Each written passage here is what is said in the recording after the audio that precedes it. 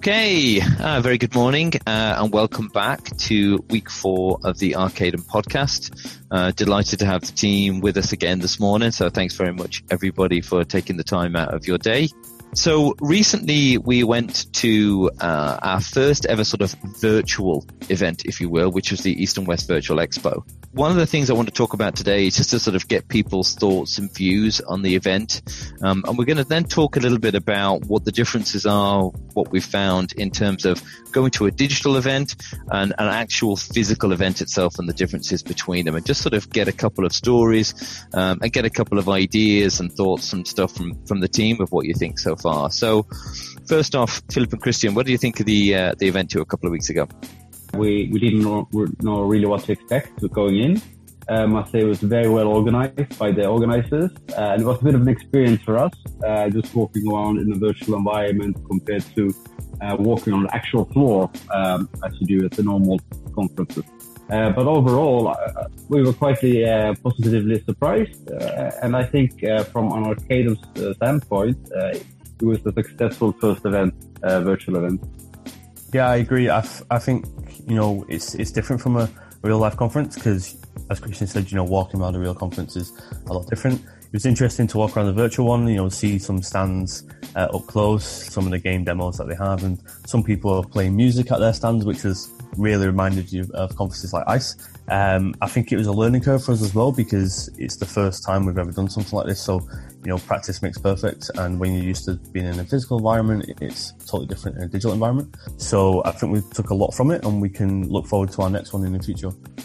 So I suppose really, for me, complete obvious differences aside of one being a virtual and one's a physical, what the sort of main sort of similarities and difference between this live, event that you go to physically and you meet people and all that sort of stuff and the virtual one itself?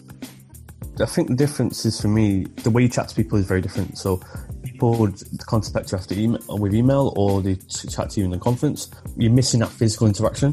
When I speak to people, when I go to these conferences like ICE or Sigma or anything like that, I always appreciate that kind of talking to someone face to face, because in the gambling industry as well, you talk to people a lot on Skype or Slack or a various other means of communication. And then when you meet at these conferences, some people, they live in Sweden or they live in the UK and you don't get to see them a lot. So it's actually nice to go to these physical conferences and meet face to face, grab a drink, talk a bit of business, get to know people.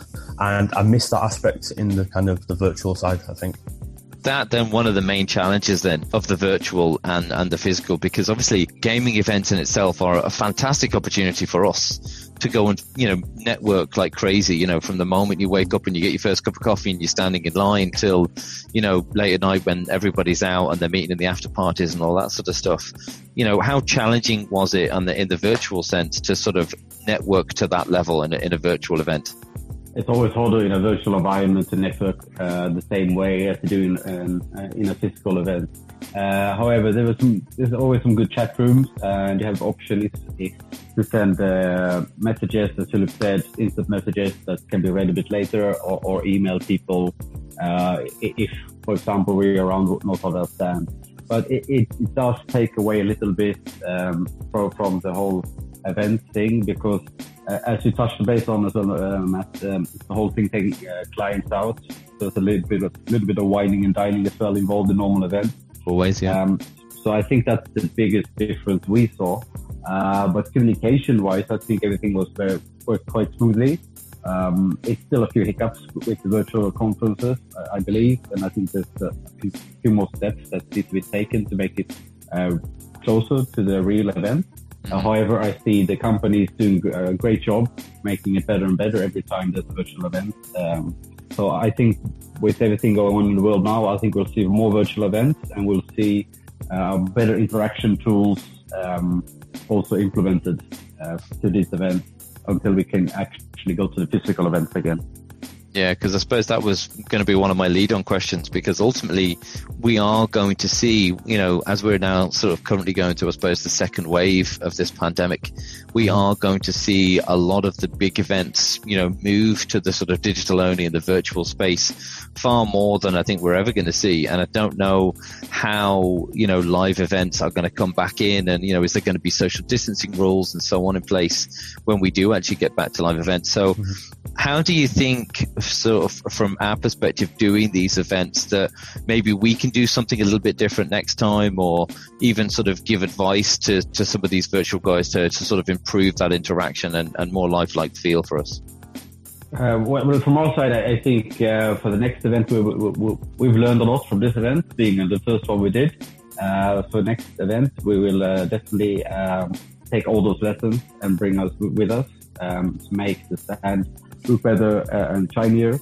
But when it comes to communication, that's a hard thing. One of the things I must say was the software was quite heavy, because it's a 3D rendered software.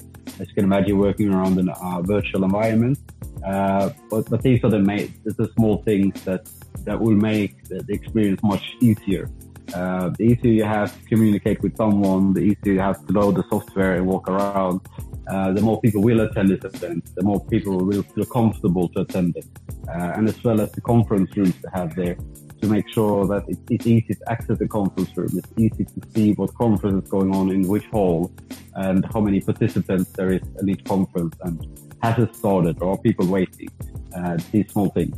But I think it's addressed it very well. For us, it's learning as well, a learning curve. So we need to learn how these events work in more detail. But I believe after this East and West here, we're more prepared for the next one to pop up. And we are looking forward to attend more virtual conferences, as it seems to be, there's nothing we can escape at the moment. Everything is going more and more online. And it's something that's in line with what's going through the world, and also how we work as a company, because as we touched on in the last podcast, many of our workers are remote workers. We all work from different places. So it's all about communication and getting the right tools for communication. And I suppose that leads on as well, because ultimately we are going to see an awful lot of these massive events that we're so used to going to and attending become digital. And again, you want to sort of try and gain and have that experience that you've gone to an event. It's a totally different feeling, I think, from, going to a live event, because you're meeting people, you're shaking people's hands. As Philip said, you're going for a drink, or as you said, Christian, you're doing that sort of wining and dining with people, because you want to get to know somebody that potentially you're going to do business with down the line. So Can you see Arcadem in the future taking more of a step into doing some more of these sort of digital events over the coming months? I think for sure we'll do the digital events. It's a great way to kind of get Arcadem's brand out there, speak to customers, speak to potential clients. But I think once the pandemic hopefully, is resolved, maybe with a vaccine or whatever the resolution is, I think live events are going to come back in force, especially in the gambling industry, because people like to go to these big live events, not just casinos or providers, affiliates, and, end users themselves, players. And I was actually speaking to Andrew yesterday, just in general, about some funny stories that we've had from live events in the past, and how much we kind of miss, going to these kind of events. I think they will come back. The virtual ones, I think, will carry on during the pandemic, but I can see as soon as this pandemic is over, I really do believe the physical ones will come back in force. Yes. I think I totally agree with you, because I think a lot of the sort of iGaming people like to meet up and discuss business. And I think as Christian said, sometimes, those next events, that as each of the, event providers learn from this sort of first virtual event, to say, how easy it is to get people in and out, how easy people to book a room, and so on and so forth, and have more of a social aspect to it. And I think that way it's going to be more successful.